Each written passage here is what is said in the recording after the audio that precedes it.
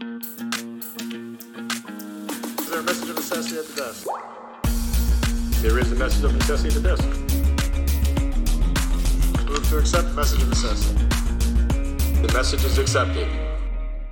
Welcome back to another episode of Messages of Necessity. My name is James, and as always, I'm here to kick off this episode with a look at three of the biggest stories the Empire Center has been following.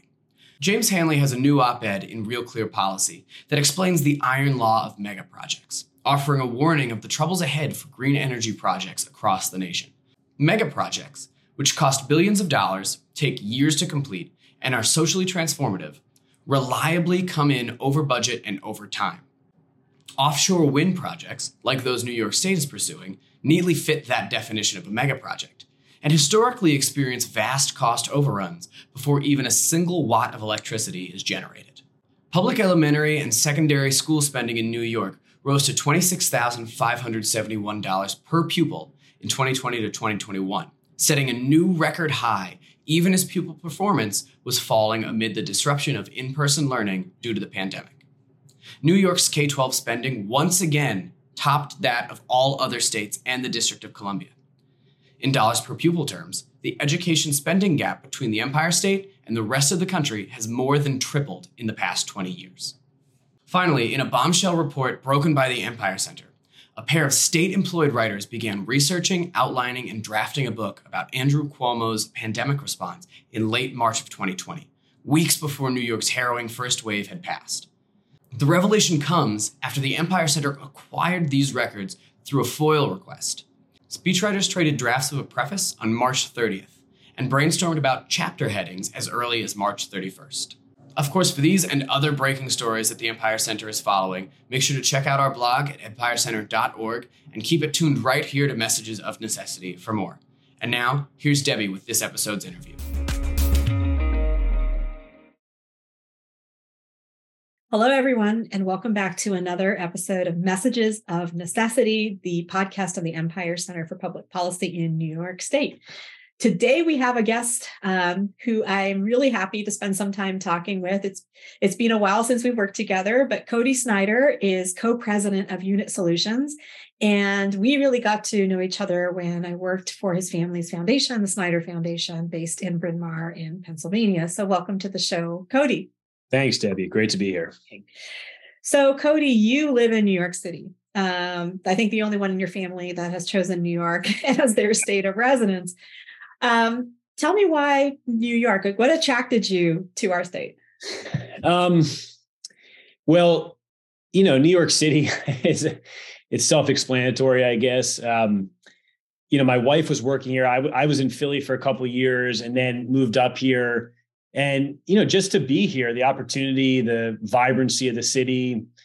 I love the food scene. I mean, all the stuff that, people love about New York. And, when I first moved here, dating my now wife at the time and no kids, it's a lot easier living in New York, not having to worry about some of that stuff. But, it's just what a great place to live, obviously on a personal level, and to get this opportunity and have this time here has been great. And I definitely feel I made the right decision there. Awesome. So, COVID was tough on the city. And I know a lot of people were worried about how New York would fare coming out of it. How do you feel the city's doing now? It's interesting because I feel like the effects from COVID you can still feel, but it's not as consistent throughout the city in my mind. Like, when I've spent time in Philly or LA or other places, it feels more widespread, the effect of COVID. It doesn't feel like it dissipated per se. I mean, I was in Philly in Center City, staying in Center City for like a week in November. And I was very surprised at how much the impact is still there. Right. Wow. I mean, for me, that was shocking. Whereas in New York, I feel like it's almost more direction. Like I live in Tribeca, and if you walk down Broadway in Tribeca, you sort of feel it. You feel, you see the boarded up stores.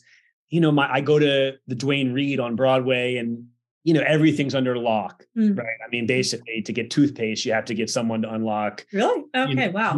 I mean, maybe I'm exaggerating, but store, Yeah. And so you do feel it. But then if I walk west from where I am and I'm walking toward the West Side Highway, it just feels like New York. I mean, it feels like COVID never happened. None of the issues that, are underlying from COVID are there. So I think New York City has probably fared better in a lot of ways than most of the other big cities, but you can't sit here and act like you don't see it or don't feel it. And certainly when others come into town, like, my dad's come to visit me. He's been coming to New York for decades.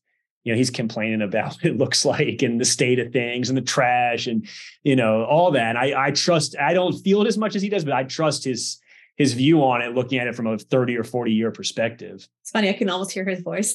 So, now, so you are an entrepreneur and you've got a business, Unit Solutions. Give us like a really quick summary of what Unit Solutions does. We manufacture non-lethal training equipment, mostly for DoD and law enforcement and private training companies as well. So what's it like to be an entrepreneur in New York State?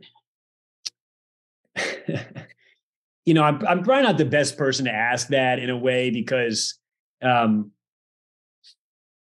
business is so much everywhere else. Of course, I'm here, but we're not headquartered here, and the business is so heavily slanted toward other parts of the country that I don't necessarily feel the impacts, good or bad, of being in New York State. I mean, I think the good thing is, of course, there are many entrepreneurs in the city. I mean, I actually met a company at a trade show recently, and their office was like 5 minutes away from me here, and got to go meet them. And so you still get that. And, when networking, and of course there's camaraderie. I have other friends who are doing entrepreneurial type things, and, you can share stories and lean on each other a little bit. So from that perspective, it's good compared to, of course, you could be other places where no one's an entrepreneur. Yeah. But my business it's not headquartered here and so kind of spread out that I don't feel a lot of impacts, good or bad, I would say. Okay. So a lot of people have moved their businesses out of New York State. And so there's got to be something in the policy environment that makes it hard for people to feel like they can succeed. And we've had like a big outflow of people from New York City and from the state generally, like an out-migration. What do you think are some of the issues that might be leading to that? Well, I think very obviously states like California, New York, Illinois have made it so unfriendly for business. Everything, of course, from, tax rates and all that are obvious. But, California, New York, especially the labor boards are very unfriendly to business owners. Years ago, we had an employee who we hired in a fairly senior position, but it was very quick to exit. I mean, it only lasted a couple months, wasn't a good fit. Seemed to be very mutually agreed that it wasn't a good fit. We offered him a 3-month severance. He didn't even work for us for 3 months. I thought it was very, very generous. Went to the labor board and they ruled in his favor to pay 6 months severance for someone that, worked for us for 2.5 months. And to be clear, there was no agreement on 6 months severance in the offer letter. I mean, it's not like we had gone back on our word. There was nothing. Yeah. We thought 3 months was very reasonable. So that's a little story, but there's just a million examples like that just make it so much harder. And of course, as an entrepreneur for a small business like ours, where we're at still as an early company,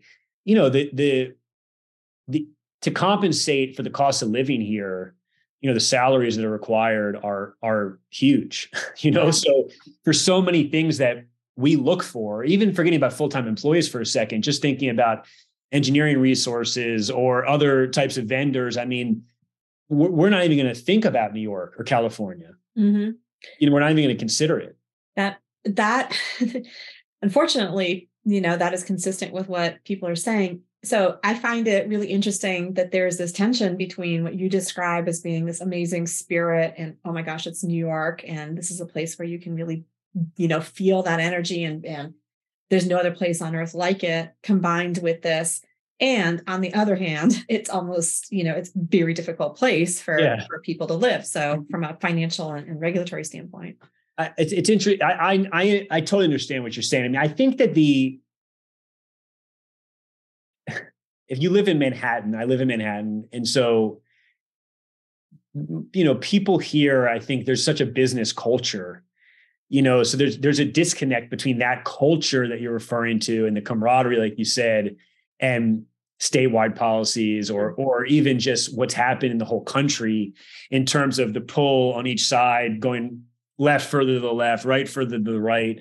And so even if there are people here that don't feel that way, don't believe in that leftward push or rightward push, you don't really have a choice. You either have to get on one side of the train or the other, or just fall out in the middle, and then you have no voice, basically. So I think a lot of it's driven by that. I think the more, again, this is not anything different than what's happening federally. The more extreme voices are winning the day and controlling the actual policies that get put in place, rather than, I think if you really, if someone could wave a magic wand and sit down with every person that lives in Manhattan, you get a very different perspective. Of course, that doesn't mean that's what should be the only perspective, right? People that live in, even for New York City, the Bronx, Queens, should have their own, view on things. But there's definitely, I find, a big disconnect between the everyday person I meet here and the policies that get put in place on the far ends of the spectrum. And here it's left. I mean, I'm criticizing both sides, but of course, if you're in New York, you're talking about the left side of that spectrum. Yeah. Yeah. So does Albany feel like it's like a million miles away?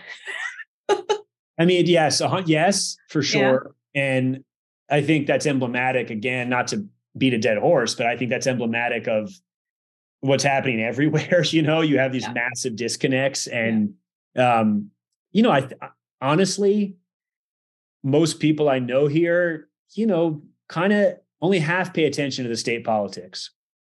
It's partially because the disconnect and it feels like a million miles away, and it's partially because people get tired of it. People feel like they can't affect it. Although I do think people here pay a lot of attention to the local politics. In New York City, as a city, people care a lot about who's mayor and, what's going on here, more than most cities I've lived in. I've lived in LA, Philly, other places. I think that this is unusual, where people really deeply care about the city.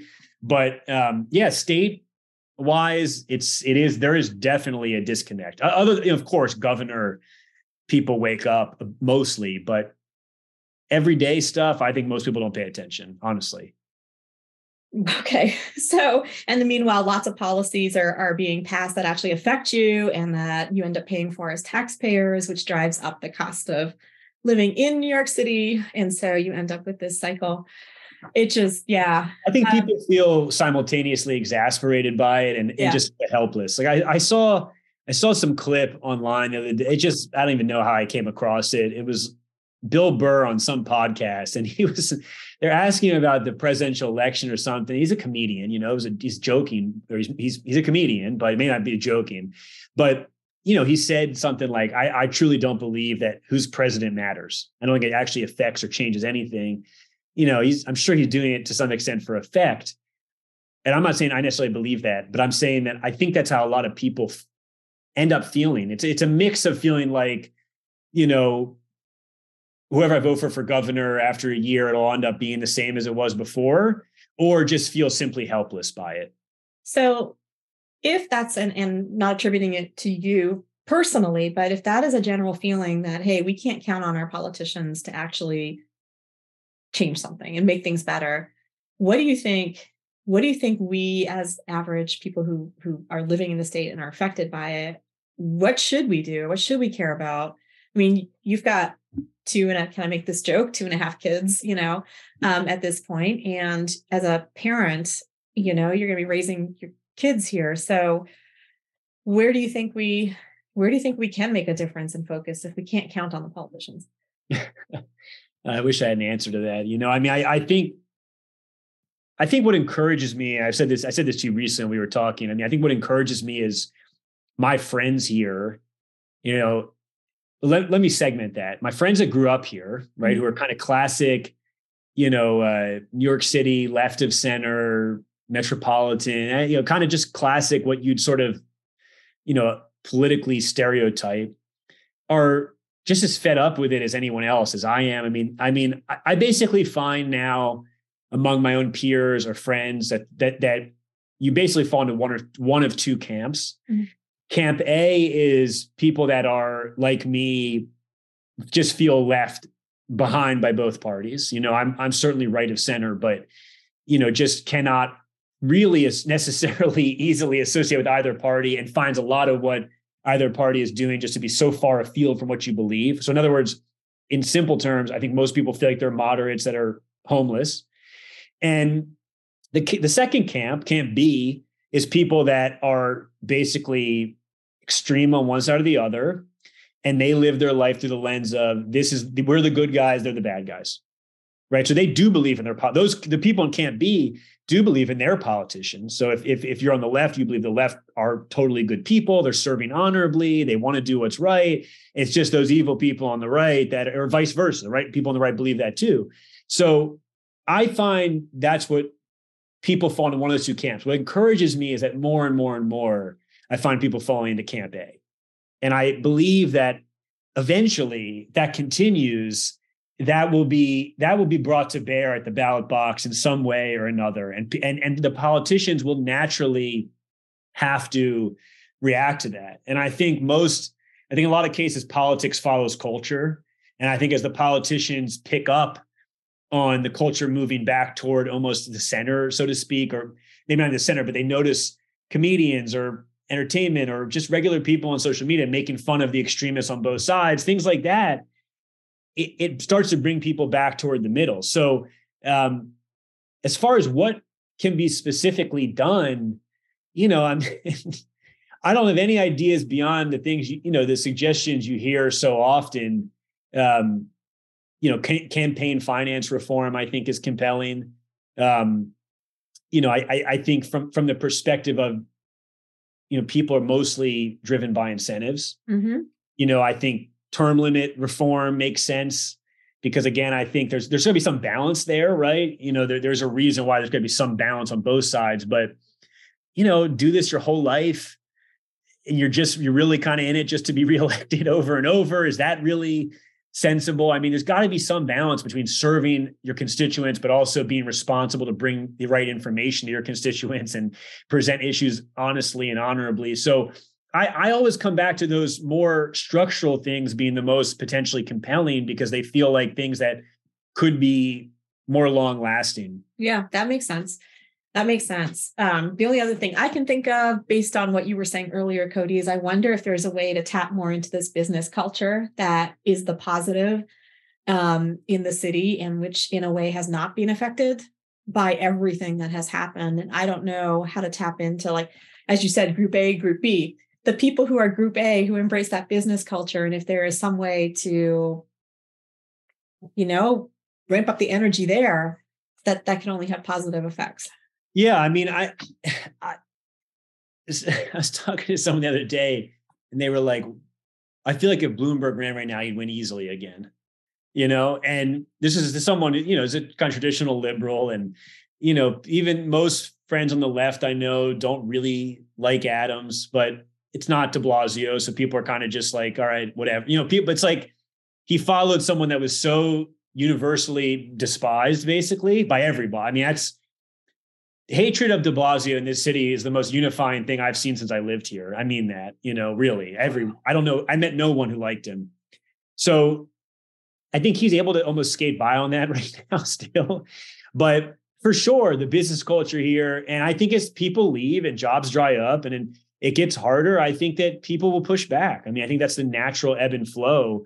And look, you've seen it worse in California. I mean, the amount of businesses that have left Silicon Valley, even LA, to Texas, to Nevada, to Utah has been massive, right? And so now there's some real pushback percolating in California of people saying we can't have these, ridiculous, insane rules that they propose all the time that just drives people out of the city and the states.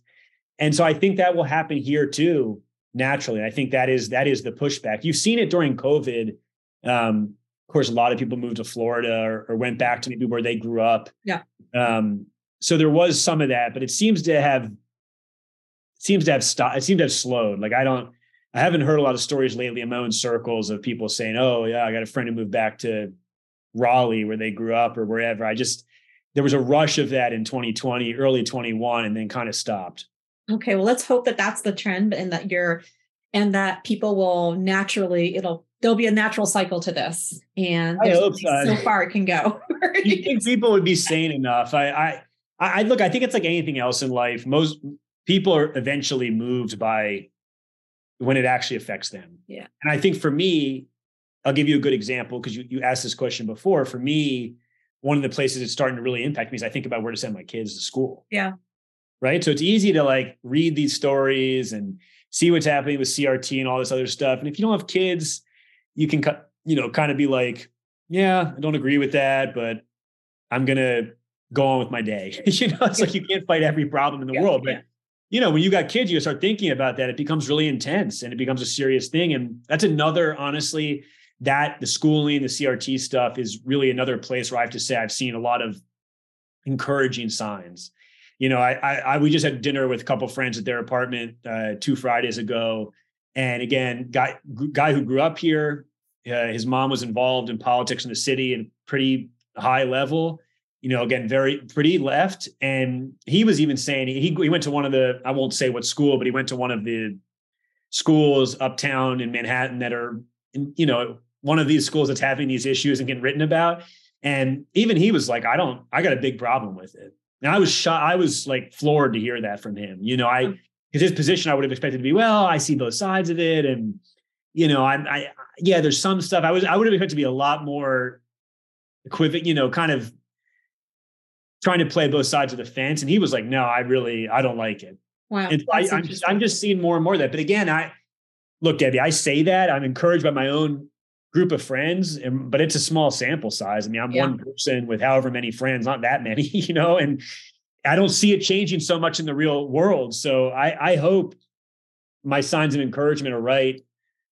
I pray, And, it's also a case of, if everybody's having this experience within their circle of friends, that you add it all up, and maybe that's where the optimism can come.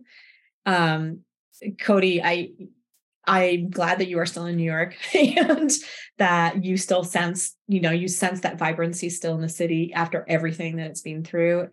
And that even though Albany is a million miles away, it's still relevant and has an impact on everyone. My last question for you is kind of a fun question. So given what you've said about the city and about living in New York, are you an Islanders fan? Oh God, are you kidding? That's a setup. That was a setup. Never, no, never, ever.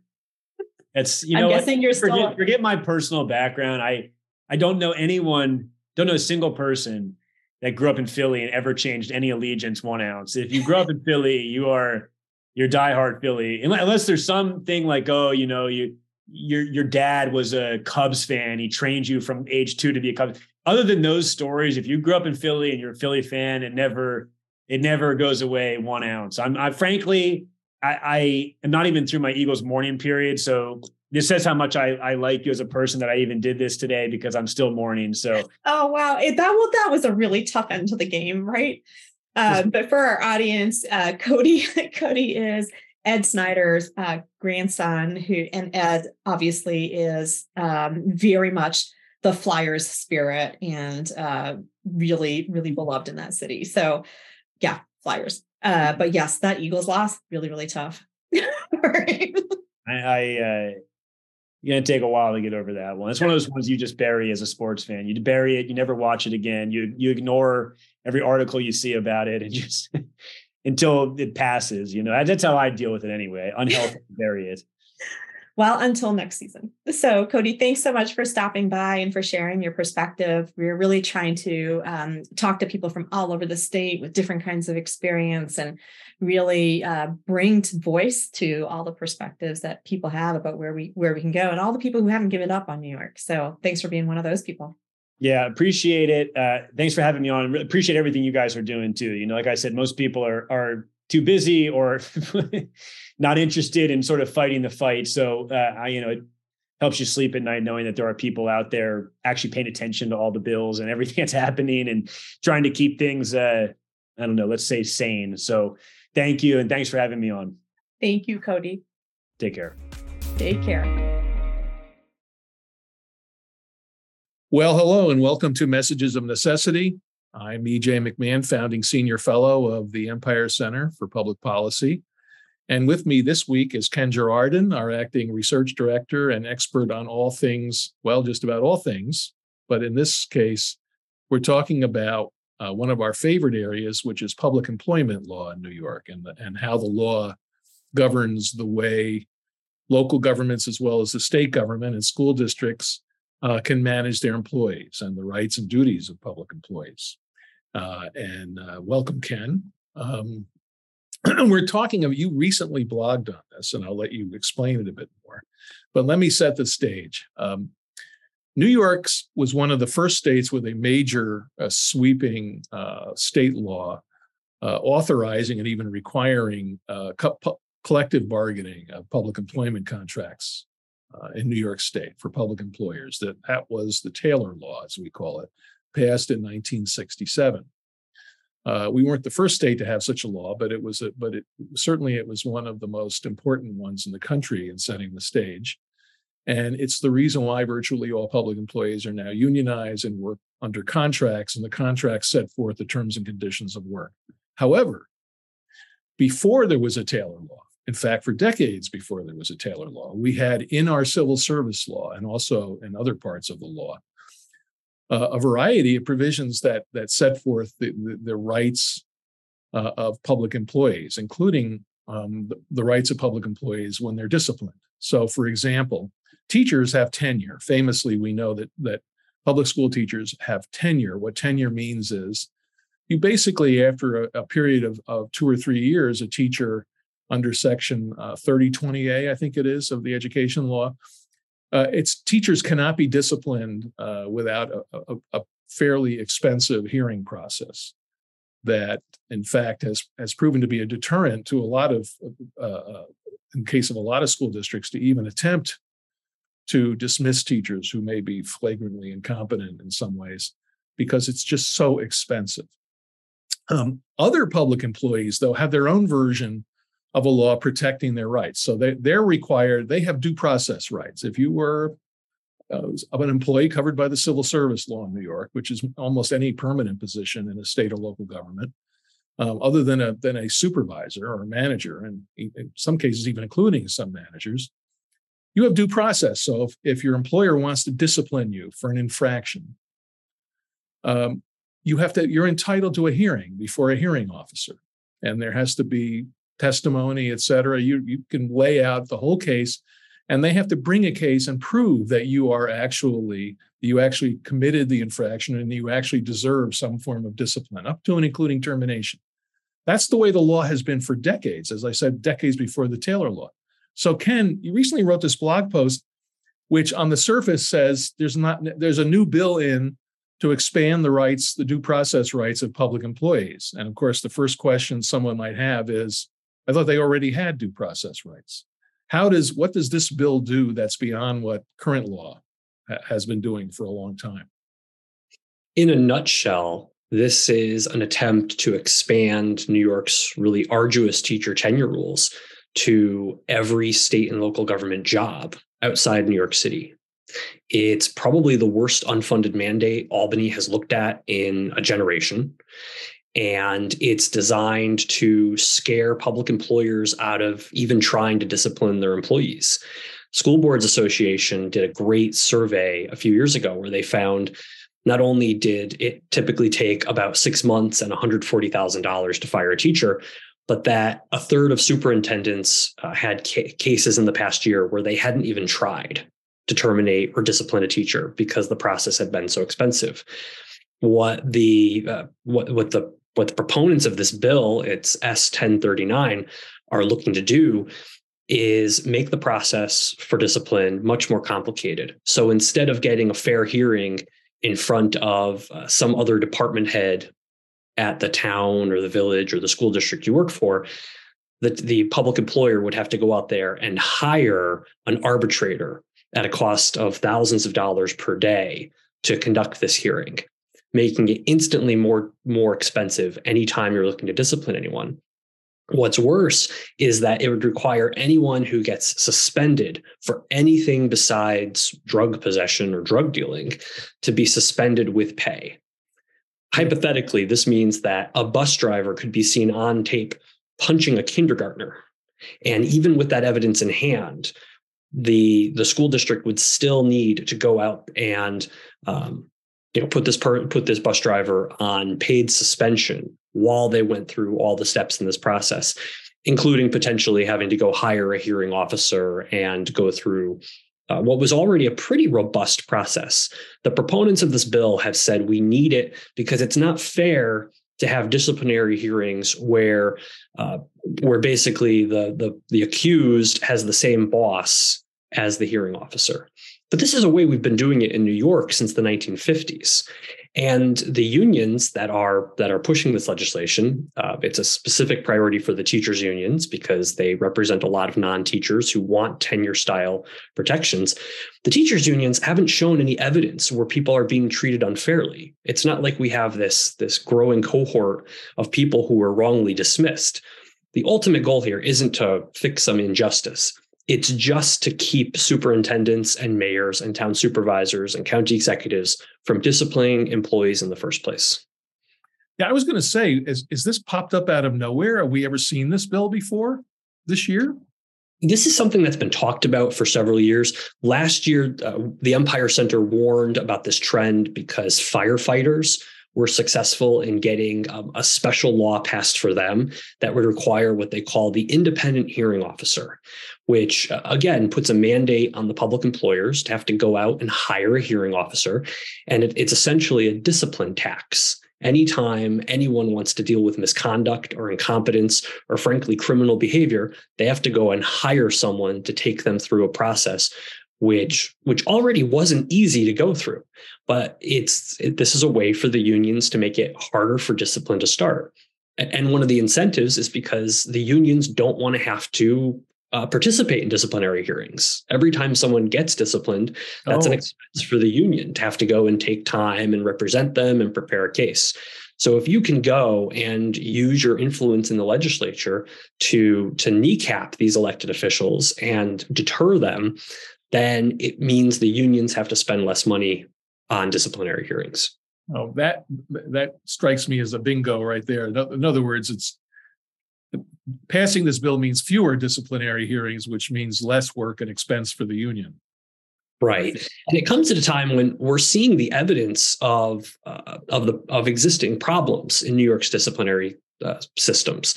Newsday has had a couple of really crazy investigative dives into teacher discipline on Long Island and police discipline on Long Island. New York has a discipline problem. The fact that people say teacher tenure and instantly know it's not about the esteem with which we hold New York teachers, it's about the difficulty in firing the bad ones. That's a problem that permeates all through government at the state and local level in New York. And this legislation would make it worse by an order of magnitude. It's interesting, and I can confirm one thing from anecdotally, but from many years, even decades of talking to people in education. One of the key differences between a run-of-the-mill school district, even a fairly affluent middle-class suburb in anywhere in New York, and the really, really affluent school districts in New York, let's say Great Neck, for instance, where I had an uncle who was superintendent for many years, is they actually budget enough to be able to go through the hearing process and discipline or fire teachers. It's part of the way they make sure their staff is tip top, more or less, is that they make sure they have the money to handle a disciplinary hearing and even a dismissal under the tenure laws. In addition to having to hire the arbitrator, which there being fewer hearings is maybe a net savings for the union representing the employee. If you have to keep an employee on the payroll and you are a fairly lean running local government or school district, and you mentioned the school bus drivers, as we know, school districts around the state are having tremendous problems finding school bus drivers. But you run pretty lean to begin with, and now you're going to be that much more hesitant to discipline anyone if it means you have to then hire a replacement for that person. If what they did was important enough was bad enough to merit a suspension, you're certainly going to resist suspending them because you'd have to replace them, which seems to me also another aspect of this law that's a problem. Exactly. This proposal is predicated on this ridiculous idea that elected officials are firing and suspending people willy-nilly. I mean, there are manpower shortages happening at pretty much every level of government right now. There's no evidence presented. I read the bill memo, the bill you put online, linked to. There's no suggestion. Not only there's no evidence, there's no suggestion that there's a problem. They said fair. It's right. Now this bill. We're now approaching the end of session. We're in that particular time of session the last week when all sorts of crazy stuff just zips through. What's the status of this bill? Let me ask to begin with, who's the sponsor of this bill in the Senate? The sponsor in the Senate is Senator Robert Jackson. He is the chair of the committee in the Senate that handles public employment matters. Okay.